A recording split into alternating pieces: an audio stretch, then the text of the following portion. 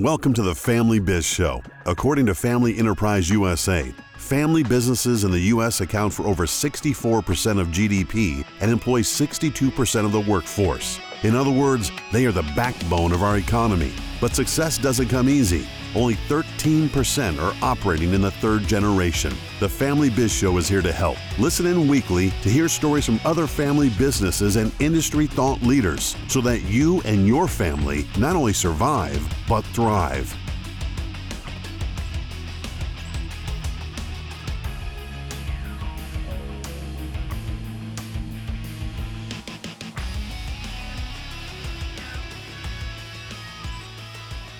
Welcome everybody to the Family Biz Show. I'm your host, Michael Columbus. I'm with Family Wealth and Legacy in Rochester, New York. We're pretty excited with our guest today, and at the same time, I'm going to tell you right out of the bat, I'm nervous.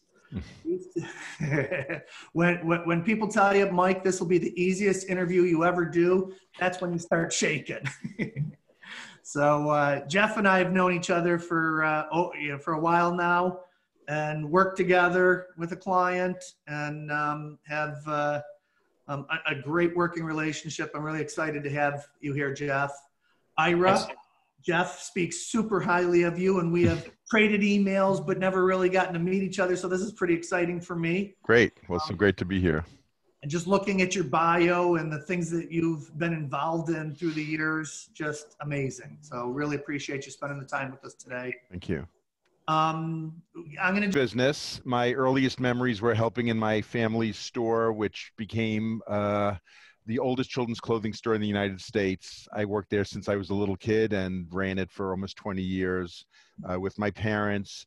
One of my proudest achievements in my life of family business is that I wrote 3 plays about family business, and one of them was about my 17 years of working with my father.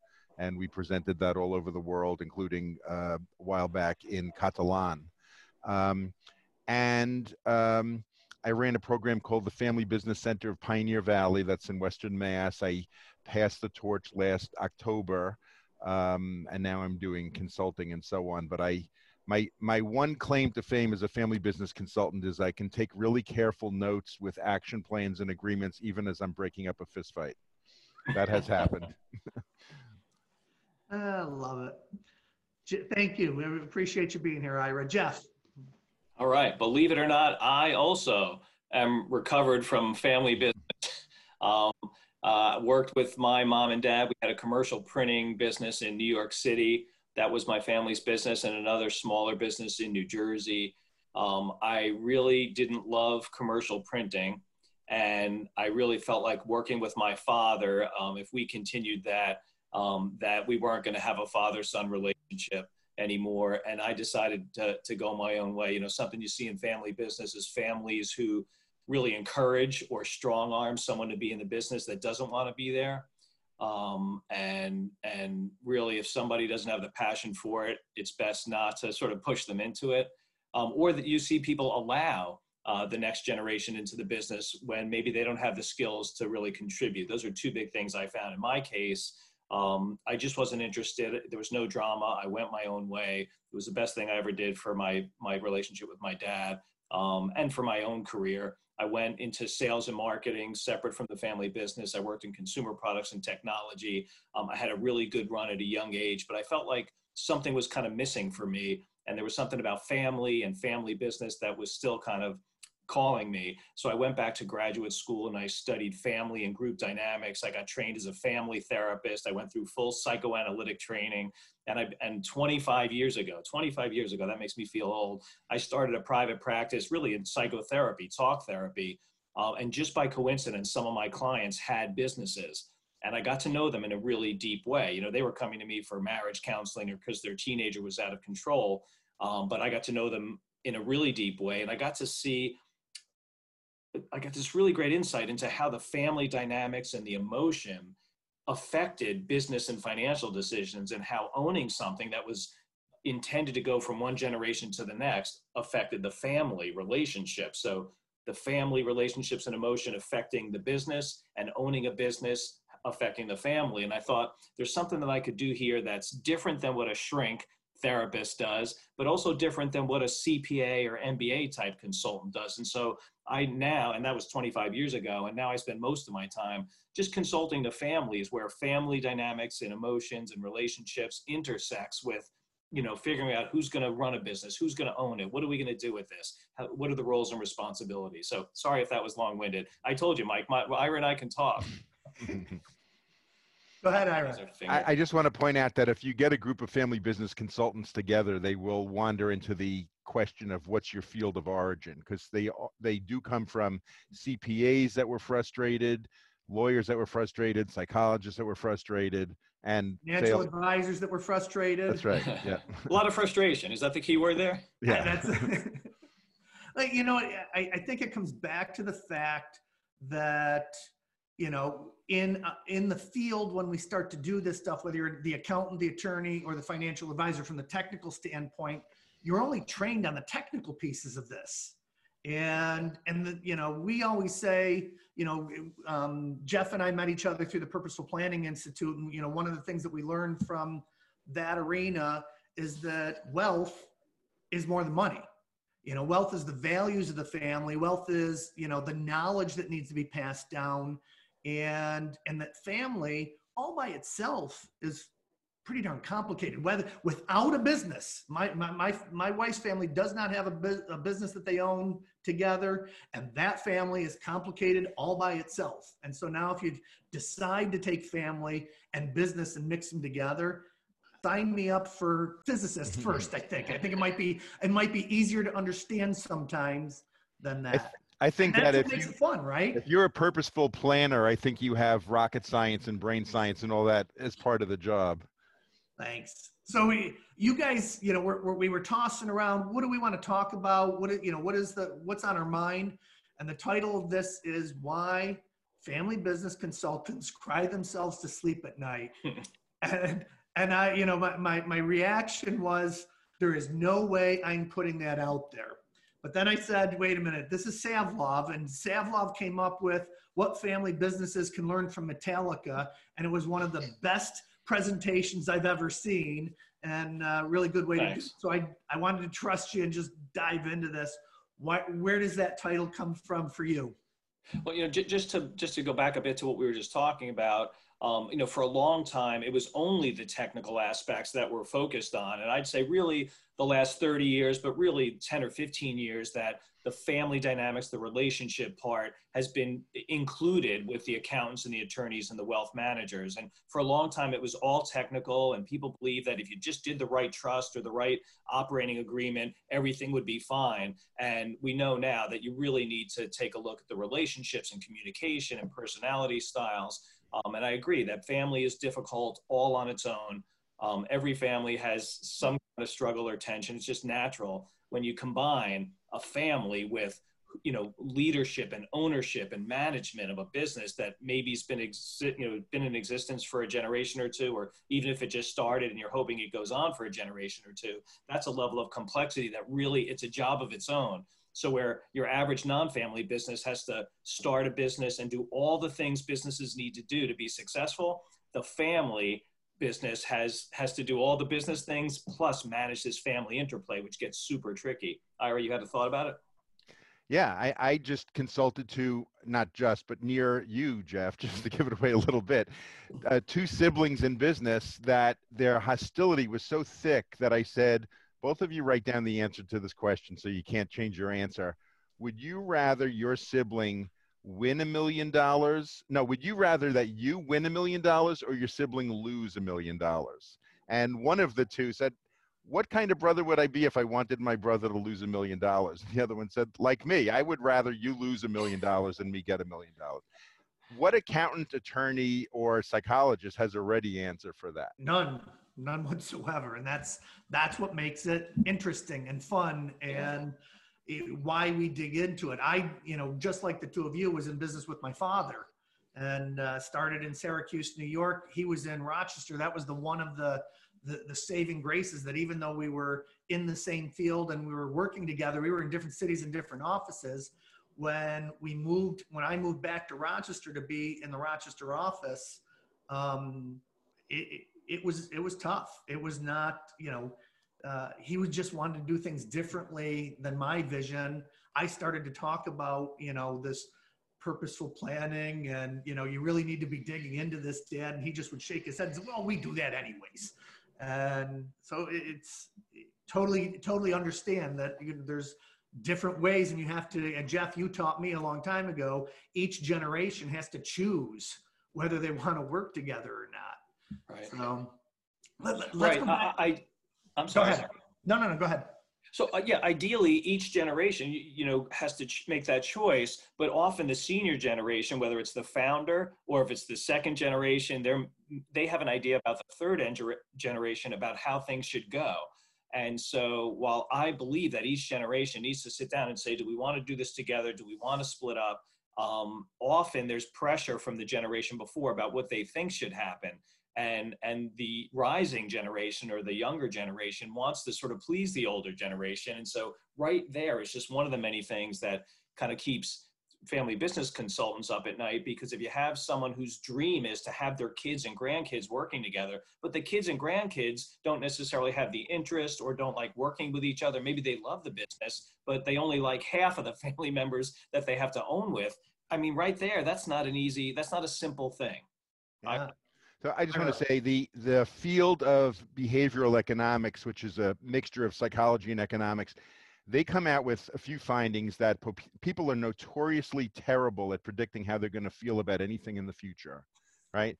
And also very hypocritical. You don't live up to you're not consistent with your own values. I think it's helpful every generation to say, what are our values and how are we going to live with them? If we believe in fairness, meritocracy, transparency, what are our policies going to be? Because down the road, you're inevitably going to get to 3 siblings love each other, and then their 7 children are in the business together, and one of them is an only child, so he owns a third. Then the other one had 4 children, so they each own a quarter of a third. If you have not figured out what are the criteria for you to make decisions about that stuff, you're in trouble.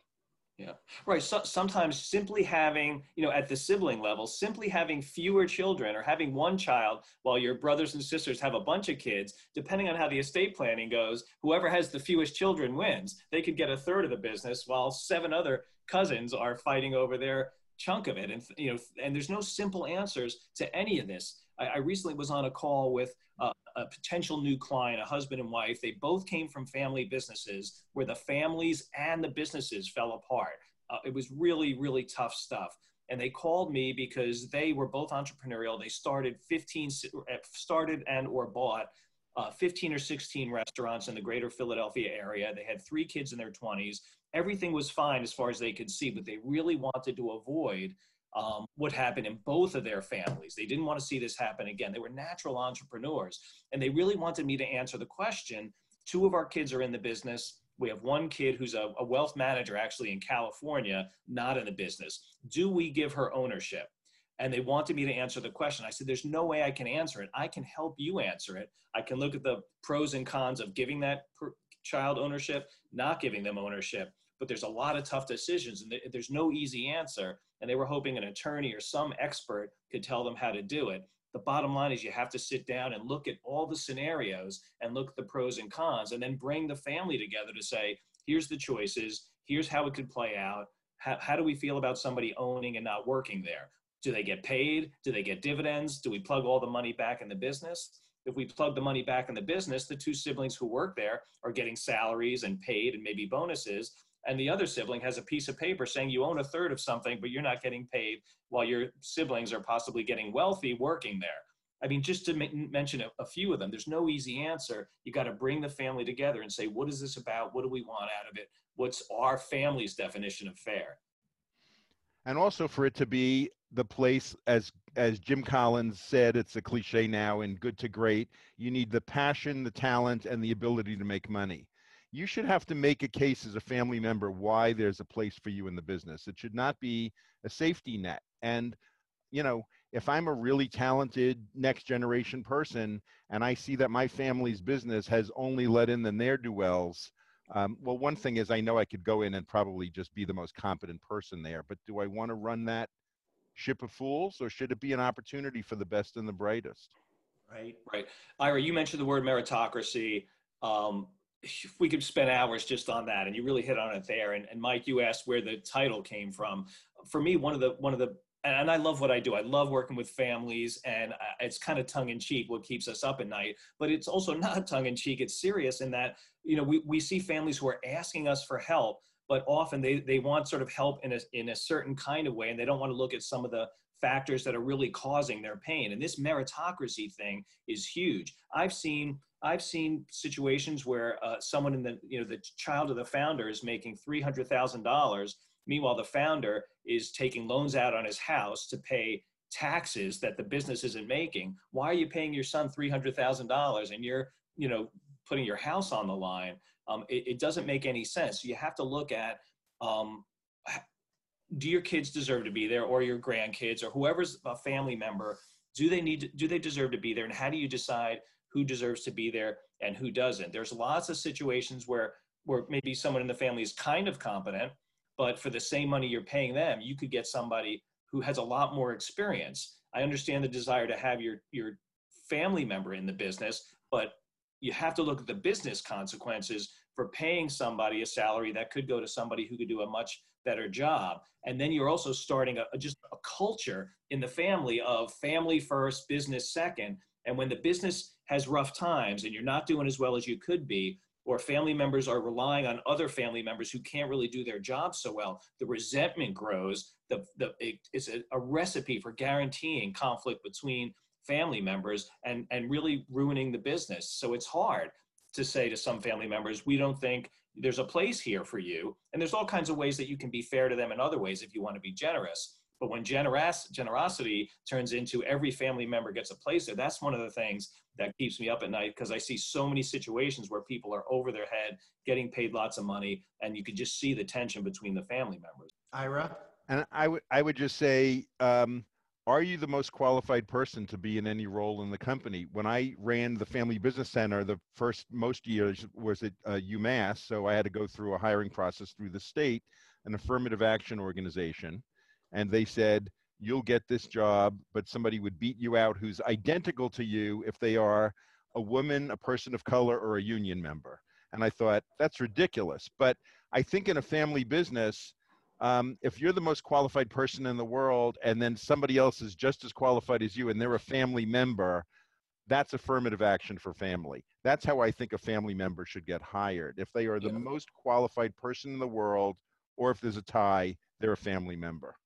Yeah, if you think about the formula of how this all comes together, you know, generation one, the person that starts the business is just like every other business. They're out there hustling, doing what they're supposed to be doing, and their children watched mom and dad grow the business. So they've captured the values, they've captured the work ethic. They see, a lot of those things happening. And when you start to think about, now we're going from generation 2 to generation 3, the communication and talking about, dad's values, and when, and talking about, grandparents' values, you have kids potentially coming from different households. If you've got, a brother and a sister that are running the business today, passing it down to their kids, right? It starts to get really complicated. And I go back and, nobody talks about the communication and what are the questions that need to be answered. Families can figure this stuff out, right? They just need to know what questions to ask. So I'm a big fan of family councils, and people say, like, why do I need to get my sister-in-law and my 14-year-old? Because there's a discussion to be had of what does it mean that our family owns a business.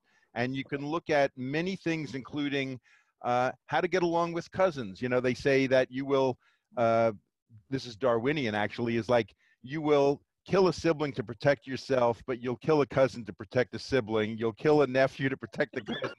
And you really need to think about, how am I going to get along with other people in this family? And when you get them started as teenagers and working together and doing philanthropy together, and also talking about decisions that you've made. When I look at one of the smartest family businesses I've ever come across, Crane Paper, they make the fabric, actually, that U.S. currency in several countries. They started in 1801. They are so knowledgeable about everything that has ever happened in that business. By the way, Paul Revere was their first customer in 1801. And they say, well, this is like in 1939 when this happened. And they really go through a very almost like Talmudic examination of how to solve a problem. That's necessary. Nice. Yeah, it's smart thinking, but it's not typical, I would say. Yeah. And for the families that are doing it, you can see what happens, as they're putting themselves together and making decisions as a family. You can, it's like a symphony. Yeah, everything coming together in the right spot. We talk about what keeps you up at night. What are some of the most rewarding things that have happened for you as you're doing this work? I had one where there was a lot of conflict between a parent-in-law and a child-in-law, and they both would argue that the other one was more abusive to their spouse/daughter. This would be like a form of, and I finally got them to the point where they sang at the end, "Friends, friends, friends, we will always be." That was the only time that they actually sang a song of victory to me. A lot of times it's small wins. A lot of times it's me helping the family see that we're not really in the lucky sperm club. We don't get along that well. We really need to fake it till we make it or not work together. And so I would say the live happily ever after for conflictual families, that's too rare of an event in my life. I think just to fix little problems are more the way it goes. Nice. Jeff. Good question. The majority of clients that come to me, the families that come to me, have some level of conflict, and often it's somewhat to very heated, and that's unfortunate. More and more in recent years, as there's more education out there, forums like this, and Dan Vandervliet's who's on the call, and there's a family business center at Cornell, and Ira ran one in Massachusetts. There's places to go where families are getting educated. And more in the last 7 to 10 years, I'm seeing families reach out before things get crazy, like the restaurant family that I talked about earlier, who reached out to say, everything's great, but we want to avoid, the mess that we saw in our family. So, the most rewarding thing is when families reach out, when everything's going fine, maybe the second generation's just coming in, or maybe first and second generation are going real strong because it's parents and kids and they have a way of working together, but now the third generation is coming in, and they reach out to try to just have the conversations so that they can avoid the typical pitfalls that inevitably arise. So when people do that kind of work early, it's super rewarding. But I've also been in some really, really tough spots with a lot of heavy conflict. Like Ira, I've had to break up fights or get in the middle of two people who are trying to punch each other. And when families like that are able to sit down, take a few deep breaths, really take a look at what's going on, and just sort of listen to each other with some level of respect, and then they find a way to work together, that's just an amazing feeling. Go ahead, Ira. I do have to add one problem that got solved easily, where oftentimes it's one person comes to you first and complains, and you need to say, I work for the good of the family business. I'm not your agent. Even if you sign the checks, there's been numerous times that the person that hired me, I discovered later, was the problem, and sometimes needed to be fired. There was one where there were two brothers, and one was just complaining to me in the beginning how disrespectful the brother is and how unprofessional the brother is. And then when it really came to them talking to each other, the brother who was disrespectful, and he said, you mean I should dress nicer and stop cursing with customers? Yeah. That would solve the problem? Yeah. And they solved the problem that day. He started dressing nicer and stopped cursing. So you never know. Right. Yeah. It's all fun stuff. You talked about family council. We've talked about communicating and values, and I want to just reiterate, because I think it's a really important, aspect of this, is that inside of a family, as we move from one generation to another, the values do change. The world has changed around us, and we've been through different things, and values can't just be on, the family doctrine. It's like walking into a business where they have the values written up on the wall. And as you're looking around and watching, you're like, these values are not alive and well in this business right now. This is not how they're doing it. And so I really would, wanted to make sure that it's clear that picking the values and talking about them at, between generations, and making sure that they're alive and well in the family right now, so that you're living the values and people can see them. Would you agree that that's, important, and anything that you'd like to add to, that, either one of you? Ira. I'll go. So my father spoke in expressions in English and Yiddish and little cliches, and it's not like he didn't know how to talk except for cliches, but he had these little values that I would need to live up with. He had one that was a Yiddish expression that in English was, with one ass you can't be in two places. We had a 1-unit retail store in a town that was going down the tubes, and I was like, let's open a second store and get it going and then close this place. He just wouldn't go with that. No matter how much I questioned his value, he had this thing. Another one that's popular in family business, you need to be twice as good to get half the credit. It's like, why is that true? I'm working really hard and I want to be recognized and appreciated. I don't need a parade, but at least, why twice as hard? It's good to just challenge your assumptions that you might be walking around with, that your great grandfather told you once. Yeah. I would agree that, the values of the family and making sure that they're lived, day to day, especially if the founder's still around, or if the founder, maybe you've gotten into the 3rd or 4th generation and the founder's no longer around. But in either case, whether it's coming directly from the founder or it's been instilled in the subsequent generations, that everyone has a sense of the history and of the business and the family and what the key values were, and they're really being lived, and people are walking the walk. It's a beautiful thing. And to see someone in the 3rd or 4th generation say, I know, my grandfather, my great grandfather, my father, or mother or grandmother, who started all this. It was really important that we always did right by the customer, no matter what. And if we made a mistake, we fix it. And that's crucial for us. When people live that, when families are living it, it's a beautiful thing to see. I have this deck of cards that has different values listed on the cards. I don't know if you can see them, but it's one of the key things that I do with families is to really get them to think about values and what's important to them. But I would say this, and in the world that, Ira and I and Mike are in, it's not unusual for family business experts or consultants to do these sort of values exercises, but it's very easy to pay lip service. So you can walk through some exercise and check some boxes and say, this is what's important to us, and plaster it on some plaque, when you walk into the business, and it's a complete waste of time if you're not really walking the walk. So I agree, Mike, it's super important. I think it's an essential foundation. There's a big difference between saying these are important and doing something different, or really kind of weaving it into the fabric of the family of generations through the way that the older generation behaves, and through the stories that each generation tells about the history of the family and the business. Yeah. When we're working with a family, one of the things that we like to do is an exercise called Actions to Live By.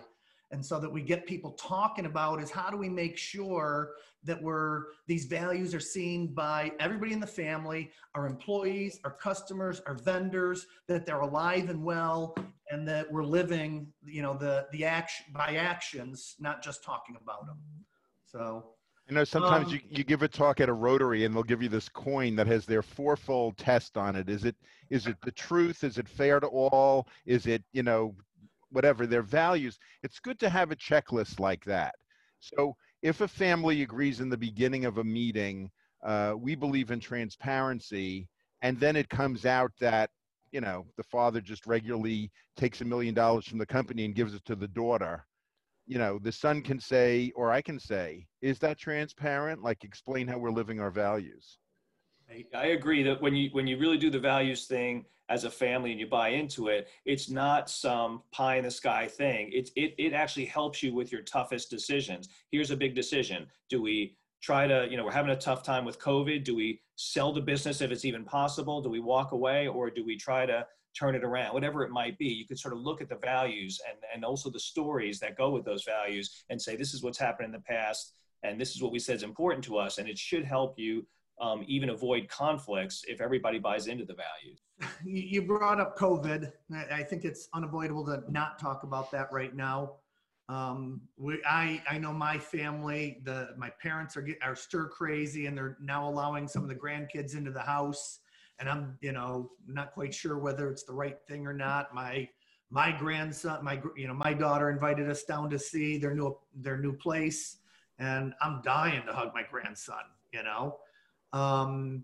One of the things, I think when we talk about those younger generations, that going through COVID and what we're dealing with right now might be a really good time to talk about the family's stories. And there have been other struggles. This is not the only one for us. This is different, but it's, anybody that's been in business for a while, this is a great time to solidify what's going on and passing on that story. What are some methods that you've utilized in passing the story, and how important is it to do that right now, especially with the younger generation that might not even be in the business? Yeah, there's great research about sort of emotional health and resilience in the younger generations that comes from family stories, specifically telling stories of where things went well, and also telling stories of sort of hardship and difficulty. If you just talk about the stories when things went well, the rising generation thinks it was easy. If you only talk about things that went awry, they think it's impossible. But there's really interesting research that shows that when you tell these stories over time of the ups and downs, of the things that went well and the things that didn't go well, it really gives a sense of resilience and emotional health and self-esteem to the next generation. There's also an article, I can send it to you, Mike, if you want to send it to people. It was in the New York Times about these researchers, the same researchers, and they came up with something called it's 20 questions or something like that, but they came up with 20 questions that you can ask somebody in a family, where did your grandparents meet? What was your father's first job? Things like that. And the more of those 20 questions that a child can answer, the more that they know, it's one of the best predictors of happiness. And the theory is when you really understand your family, you feel like you've got a whole team behind you, and you understand the family, you feel like you're part of it. And it's not just sort of fun stories. It actually is like a structure supporting the rising generation as they grow up. And it's really pretty interesting. So now's a great time, especially if you have time on your hands, to be able to share those stories with the younger generation, with a business or without. Great. I would just add two things. One is that I was talking to a friend of mine yesterday. He's also a family business consultant, and he was predicting, and I agree with him, there's going to be a lot of people joining their family business who have lost employment elsewhere and need a place to go. I also think that there's going to be a lot of people quitting their family business. My son-in-law is a lawyer, and was saying that there's a lot of inquiries into divorce already, and the divorce rate skyrocketed in China after a couple of months of this. The other thing is in terms of your values and looking back, I went to a workshop by this guy, Ari Weinswig, who owns a Jewish deli in Michigan, Zingerman's. That's like the place to go. That's where Obama ate when he was in Ann Arbor. And he does an exercise where, like, it's 10 years in the future, and you just woke up, and every morning you write in your diary and just write the state of affairs. So you're not looking in 10 years into the future and guessing. You are 10 years in the future, and you're writing down what you're doing. And I think that's a good one, like even going 10 years in the future and then remembering this time after it's done, after you are recovered, etc. And also to go with that is he made you write it with your opposite hand and not lift the pen off the paper. Hot pen, it's called. And it really got me a lot more in touch with, like, I looked at that and it was like, this is where I want to aim 10 years from now. Interesting. That's great. I like that exercise because it really does, Jeff and you and I were in a situation where we were talking about saying, what do you want this situation to look like 2 or 3 years from now? Yeah. Not that they would have done that exercise, but that's a great one. Thanks, Ira. Family councils, you hit on that. And I know that wasn't part of what we were talking about, but Would you expand on that a little bit? What's the purpose of a family council? What are some of the other things that can happen inside of there? So if a family council is not a board of directors, it is a group of family members that, as I said, talks about what does it mean that we own a family? What are our values? What are the entry and exit requirements? What kind of person is going to be a good fit in this company? What challenges have we learned from the company? You can get teenagers. You know, I'm a big fan of when you do a SWOT analysis and look at your strengths, weaknesses, opportunities, threats. Do a SWOT analysis on your competitor, and then talk about what are their threats that could be your opportunities. This is something that teenagers can collaborate on. Cousins can collaborate on. Cousins who might only know that their parents don't get along that well. And so, you know, the business might go down in that generation because who's going to want, you know, our kids working together. So these are things that you can do there. You can have guest speakers from other companies that are doing things well. It should be a mix of education and fun, and just that you are a family, and also that you're a family business. You can have film night there's a million excellent family business movies. I mean, you watch 6 Feet Under, that's like one long family business case, for instance. Right. I'm going to throw it to you in a second, Jeff. I just want to, Ira, what you said earlier, you had mentioned philanthropy, and then you were just talking about the cousins. Yeah. And I think that's, you know, we're going to do an episode on that in the future, where it's how philanthropy can be the sandbox for entrepreneurship and leadership in that teenager and the child. You know, as you're developing these kids, it's just a great place to do that. Would you agree with that? Right. Yes, if you are a family of any kind of means, you could contact the community foundation in your area that basically organizes people's philanthropy, and just say, we would like these cousins educated by you about charitable giving, the tax consequences, the finding meaningful causes, and so on, and they will get that together for you. Yeah, agreed. Jeff, go back to family councils. Just a quick philanthropy thing. Like most things, you know, there are better and not so great ways to do it. And there's sort of the easy, you know, pick something important to you. The family will write a check on the one hand, or you can say what's important to you about what's going on in the world. We have more than enough money than we need for ourselves. And at young ages say, you know, let's learn about a problem going on in the world, and let's see if we can get our hands dirty, you know, helping. So to actually volunteer coupled with giving money is really, really strong. And so the more that you sort of get actively involved in understanding what the families try to impact, and, you know, teaching kids how to assess, you know, if the money's going to the right place and is it having the impact you want, and all kinds of creative ways to really do that well. But I agree, it's important. What I was going to say before Ira went on family councils is you get 3 family business consultants together, you'll get at least 5 definitions of a family council. There's a lot of ways of looking at it. I agree with everything that Ira said. The way I tend to look at it, it's just my own sort of technical way of looking at it, is when the family ownership group gets to a certain size, you can't have that many people, you know, communicating with the board, if the business even has a board, or communicating with senior management, which may or may not be family. For me, a family council is once you get past, you know, 10 or 12 family owners, and I've been involved with family businesses of all sizes, but on the large end, you know, 100, 120 cousins. Imagine 120 cousins trying to make a decision about something important. It's insane. For me, the family council is a representative group made for the right reasons, not just the oldest or not just the biggest shareholders, but can really contribute and would do well on that kind of representative committee. And the family council goes between the rest of the family owners and tries to give a common voice on behalf of the family to the board of directors, so they can say, this is what we want to accomplish. Or if there's no board of directors, they can at least communicate to the chief executive and the top management, which may or may not be family, but it's such an important thing for the family to try to have a common voice. And just a quick thing, and then I'll go to you, Ira. I see you had your finger up. You know, even boards of directors scare a lot of people. They feel like they're giving away control of their company to some people they don't know, which is not the case at all. The owners can always get rid of the board of directors if anything happens that they don't like.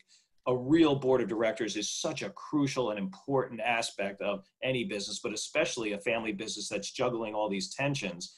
And so for families that are afraid of a formal legal fiduciary, written into the corporate documents board, there's the advisory board where you just get a few of the right people together, get them in a room, tell them what's going on, and get some advice as a way of experimenting with it.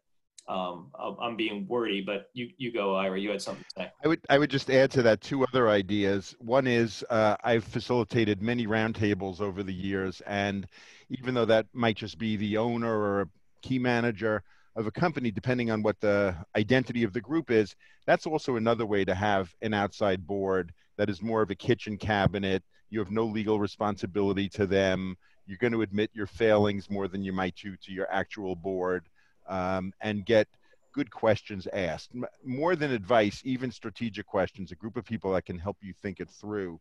The other one that I've seen as a family counsel in this one company that I worked with was 5 warring families that all had a piece of this company, and they disagreed on the direction. And I'm saying, you ever watch The Godfather? Like, they bring their families together for a little summit of like, we're going to kill this guy tomorrow, and just stay calm. It's going to be okay for you. I said, you need to bring these 5 branches of your family together, or you're going to end up in a minority lawsuit. And they didn't, and then they did. So. Yeah, and that branch stuff, I mean, we can go in so many different directions, but the branch stuff, as things grow, 3 siblings each get their share possibly, and then they have kids, and you can really get caught into like trying to run a business by being fair to the different branches. Everyone has to have the same number of top executives. The compensation going to each family line has to be more or less the same. You can't run a business that way, and I've seen a lot of family businesses go awry. Are we having time for Q&A too, or? Yeah, I just real quick on Ira's note about the CEO roundtable. I would think when you're a family business that, there's Vistage out there and there's a bunch of other places which are great for the CEO roundtable, but it'd be so important to make sure that you're doing it with companies that are of the same size, of the same generation experience, or maybe somebody that's you're mixing in, having somebody that's been through it already, but that family business component is also there as well. And it's not always easy to find that, but it's available. I know Cornell, I think, does some of that stuff that work down there. I believe here in Rochester, St. John Fisher's doing some of that. We try to facilitate that. I know you guys try to facilitate those types of things as well. It's such a cheap way to get good advice. And I would say if you have a company that can afford this, it doesn't take a lot of money. Even a round table for your number 2, even a round table for your sales manager. I mean, These are all people that need to learn from their peers. Love it. So yeah, if anybody has a question, let's take a pause. We'll take a pause. Feel free to throw your hand up. This is a great time. You've got 3 of us here. They're willing to help. Dan's here as well. We would, if there's something that comes up. We're happy to keep babbling. That's right. Well, before we get to the end and I cut things off, what I will say is next week, just so that you know what's coming up, we have Kathy Carroll from Leadership Onward and Mike Goldman, who's a specialist in building a leadership team. So that's what's coming up next week. It's going to be a great show. Dan, did you have go ahead, Ira. No, I'm waving to Dan. I'm waving to Dan. Hey, Dan. Did you have a question? No, I just want to say hi. I've been eating lunch, so I didn't want to be on camera. So now I can be fully present for you. You have mayonnaise on your cheek. Have you read all of those books? No.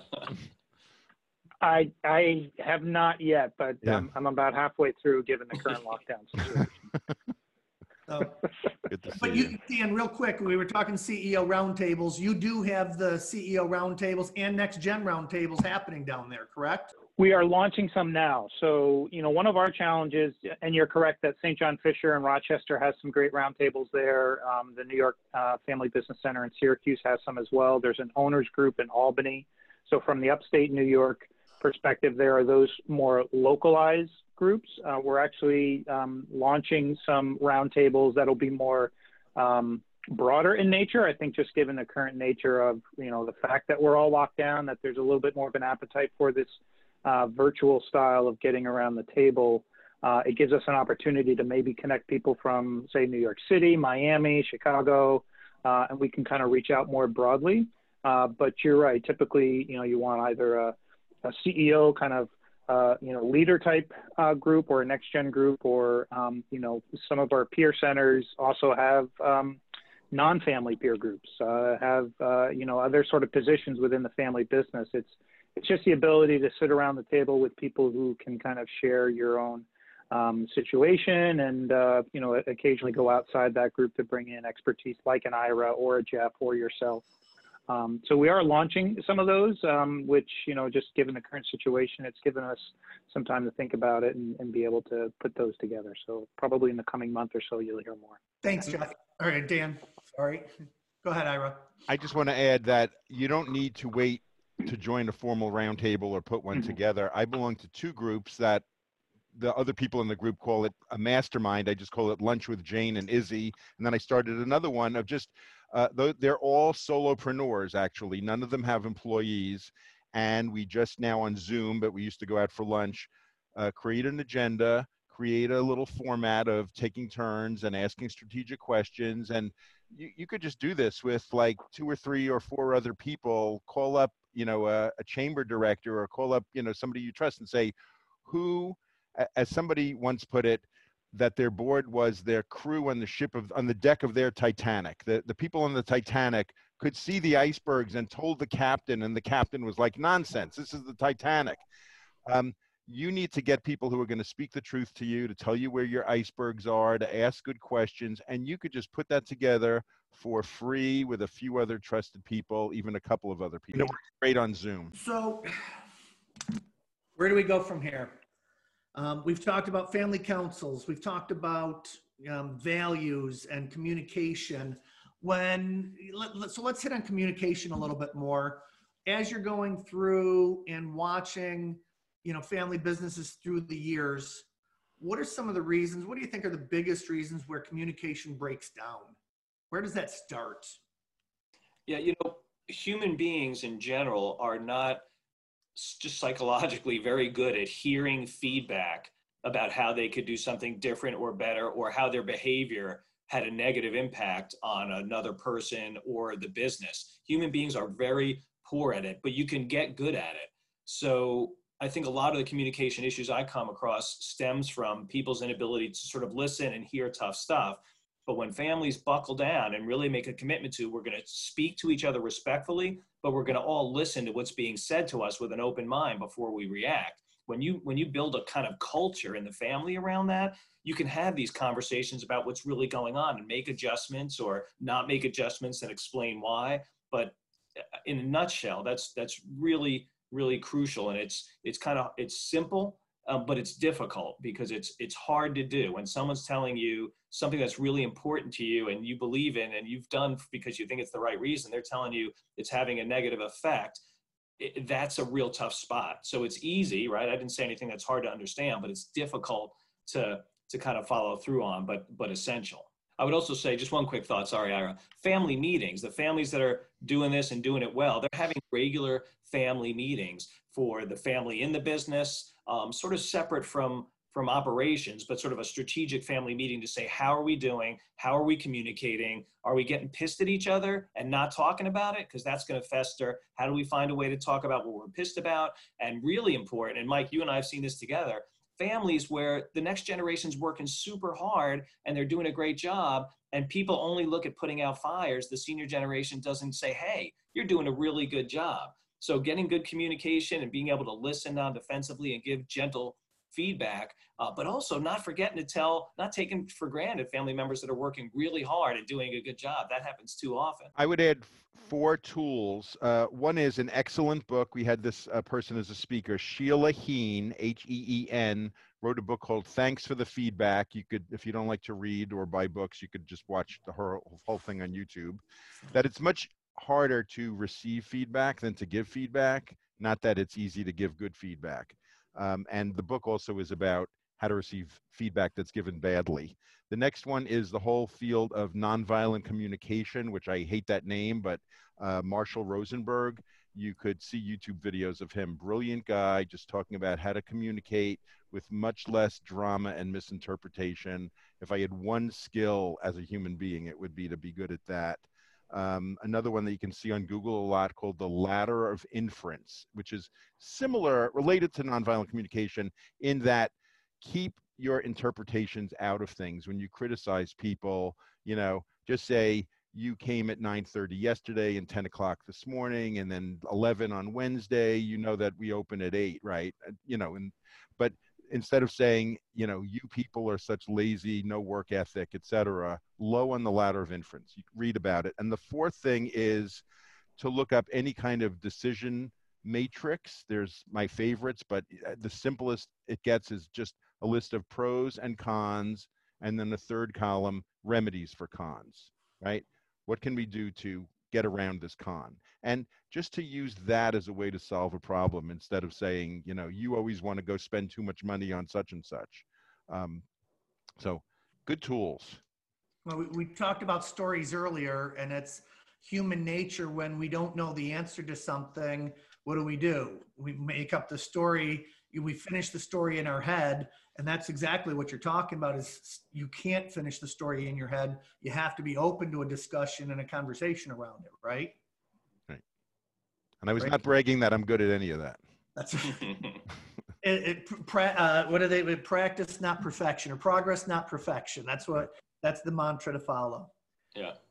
The other thing that I picked up real fast, Ira, is that you're listing off books. And one of the things that I would say over and over again is that leaders are readers and leaders are learners. And if you want to take your family to the next take it to the next generation, and you want to lead well, we always need to be open to learning. That's Jeff from the Purposeful Planning Institute, Jay Hughes, always says, do not be an expert. Experts, if you meet somebody that's an expert in anything, run the other direction, because they know it all. And the moment you feel you know it all, you stop learning. So, his saying is approach everything with the beginner's mindset. And I think that's so important. You guys are students of that. And I've seen that, as we've, worked together, Jeff and Ira, I can hear it in what you're doing and how you're approaching things. So I appreciate that a lot. Yeah, a concept in the field right now that's kind of popular is the idea of the learning family, the family that comes together and they learn as a group, they learn individually and share it, but they're constantly trying to learn about business, about family, just all kinds of things, and share it with each other. And just it's an integrated part of the sort of family business life is how do we learn? How do we keep learning? How do we share what we're learning? And just to build on that is to have a book club together with your family members. And I would just add one book to that that's really interesting, full of great stories, is Better, Faster, Smarter by Charles Duhigg is a good one that people of any age can enjoy that. And it's also on Audible if you want to buy Audible for, versions of it for your family. And then you just discuss it in an organized way. Love it. Love it. 12:56. Before we put our parting words together, any questions or thoughts? Anybody want to pop in for a second here? My father would always say, kind of paraphrasing Groucho, family business is a great institution if you're ready for an institution. Got it. All right. Well, I had Ira start off. So Jeff, what I'll do is, why don't you give us 2 minutes, any parting words, and then please let us know how people can find you. And I would highly recommend you go out to Jeff's website and find his, at least the blog post on what, the Metallica and the family business is. I've used that over and over again. It's been one of the greatest conversations. So go ahead. It's a great documentary. Metallica, they're not blood related, but they're very much like a family. It's a heavy metal rock band. The documentary is when they hired a that had a psychological background to come in and help them, and it's really mesmerizing to watch, and just a great documentary. I think I said really the basics of what I had to say. If you're really committed to having this ongoing business that goes from one generation to the next, the more that you open up communication, the more you're willing to hear the younger generation, what their ideas are, what they're passionate about, but also hold them accountable, that you don't give them a place in the business unless they can prove that they've earned it and that they can do something with it. I do, when I had my clinical training, learning to be a shrink, I was trained in child therapy with kids as young as 3. And I really believe that a lot of the issues I see in family businesses where things go awry come back to parenting at the earliest ages. And, on the one hand, there are parents that say to really young kids, look at all this, someday this will be yours. And I say, that's terrifying to me. The best thing you could do to a 3 or 4 or 5-year-old is say, look at all this. If you want to be part of this someday, you're going to have to work really, really hard and show me that you love doing this kind of work and that you can make this even better than I made it. Those are 2 really different conversations. Telling a kid they're going to be handed something gigantic that they didn't work toward, or with just as much love saying, I'd love to have you be part of this one day. Show me that you love it. Show me that you can work hard and you can make it better, and we'll talk. Ira? I think it's just good to take a good look at whether you really want to work with your family. There's how did your parents teach you to drive a car, to ride a bike? If they were jerks then, they're going to be jerks now. Yeah. How do people reach you guys if they want to reach out to you? Yeah, I got a website. You can search my name. It's blumandsavlov.com. But if you search Jeff Savlov Family Business, you'll find my site. I've got resources and blogs and stuff like that. Who's Blum? Well, he knows me. That's why he asked. That's my wife. She does not do she's a psychologist. She doesn't do the family business stuff. Ira and I go way back, and he knows my wife. I know his wife. So she's a psychologist. She doesn't do the family business consulting, but we have our little entity together. And I'm at Ira Bryck, BRYCK.com. Thank you, everybody, for joining us. If you are enjoying the show and getting a lot out of this, please send us feedback. Send me an email, michael.palumbos, PALUMBOS.com. If you have subjects that you'd like us to tackle, we're happy to do that. In an upcoming episode, Nick Matt will be joining us. Lori, I want to say thank you. I hope it's not too early. Lori said that she would join us. We're looking to mix this up as we go forward, and we will mix in the family business consultants who are doing the work with family businesses that are going through it and talking about them and celebrating the wins and sharing the frustrations of being a family business for as many generations as somebody has. So if you're a family business and would love to be on the show, you can see this is conversational and easy. We really enjoy, working with everybody here.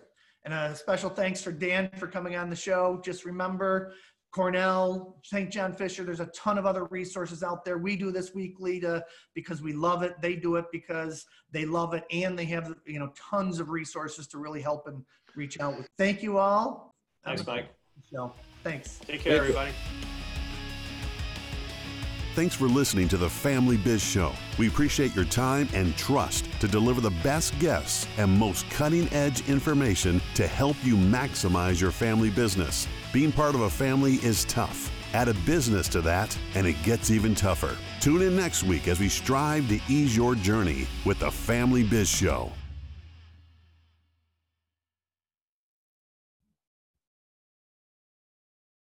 The content presented is for informational and educational purposes. The information covered and posted are views and opinions of the guests and not necessarily those of Lincoln Financial Advisors Corporation. Michael Palumbos is a registered representative of Lincoln Financial Advisors Corporation. Securities and investment advisory services offered through Lincoln Financial Advisors Corporation, a broker-dealer, member SIPC, and registered investment advisor. Insurance offered through Lincoln Financial affiliates and other fine companies. Family Wealth and Legacy, LLC, is not an affiliate of Lincoln Financial Advisors Corporation. Lincoln Financial Advisors Corporation and its representatives do not provide legal or tax advice. You may want to consult a legal or tax advisor regarding any legal or tax information as it relates to your personal circumstances.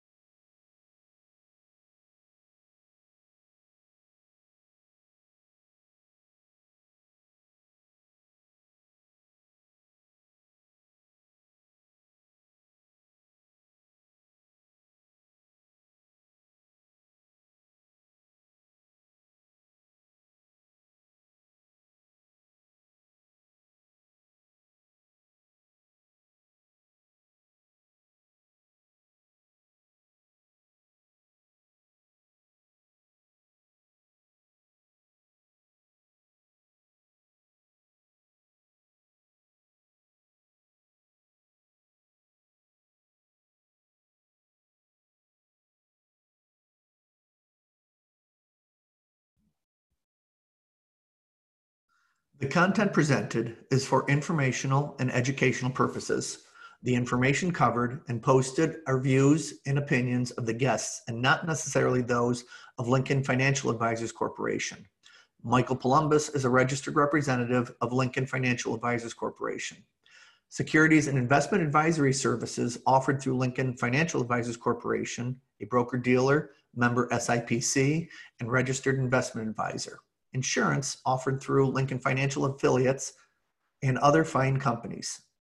Family Wealth and Legacy, LLC, is not an affiliate of Lincoln Financial Advisors Corporation. Lincoln Financial Advisors Corporation and its representatives do not provide legal or tax advice. You may want to consult a legal or tax advisor regarding any legal or tax information as it relates to your personal circumstances.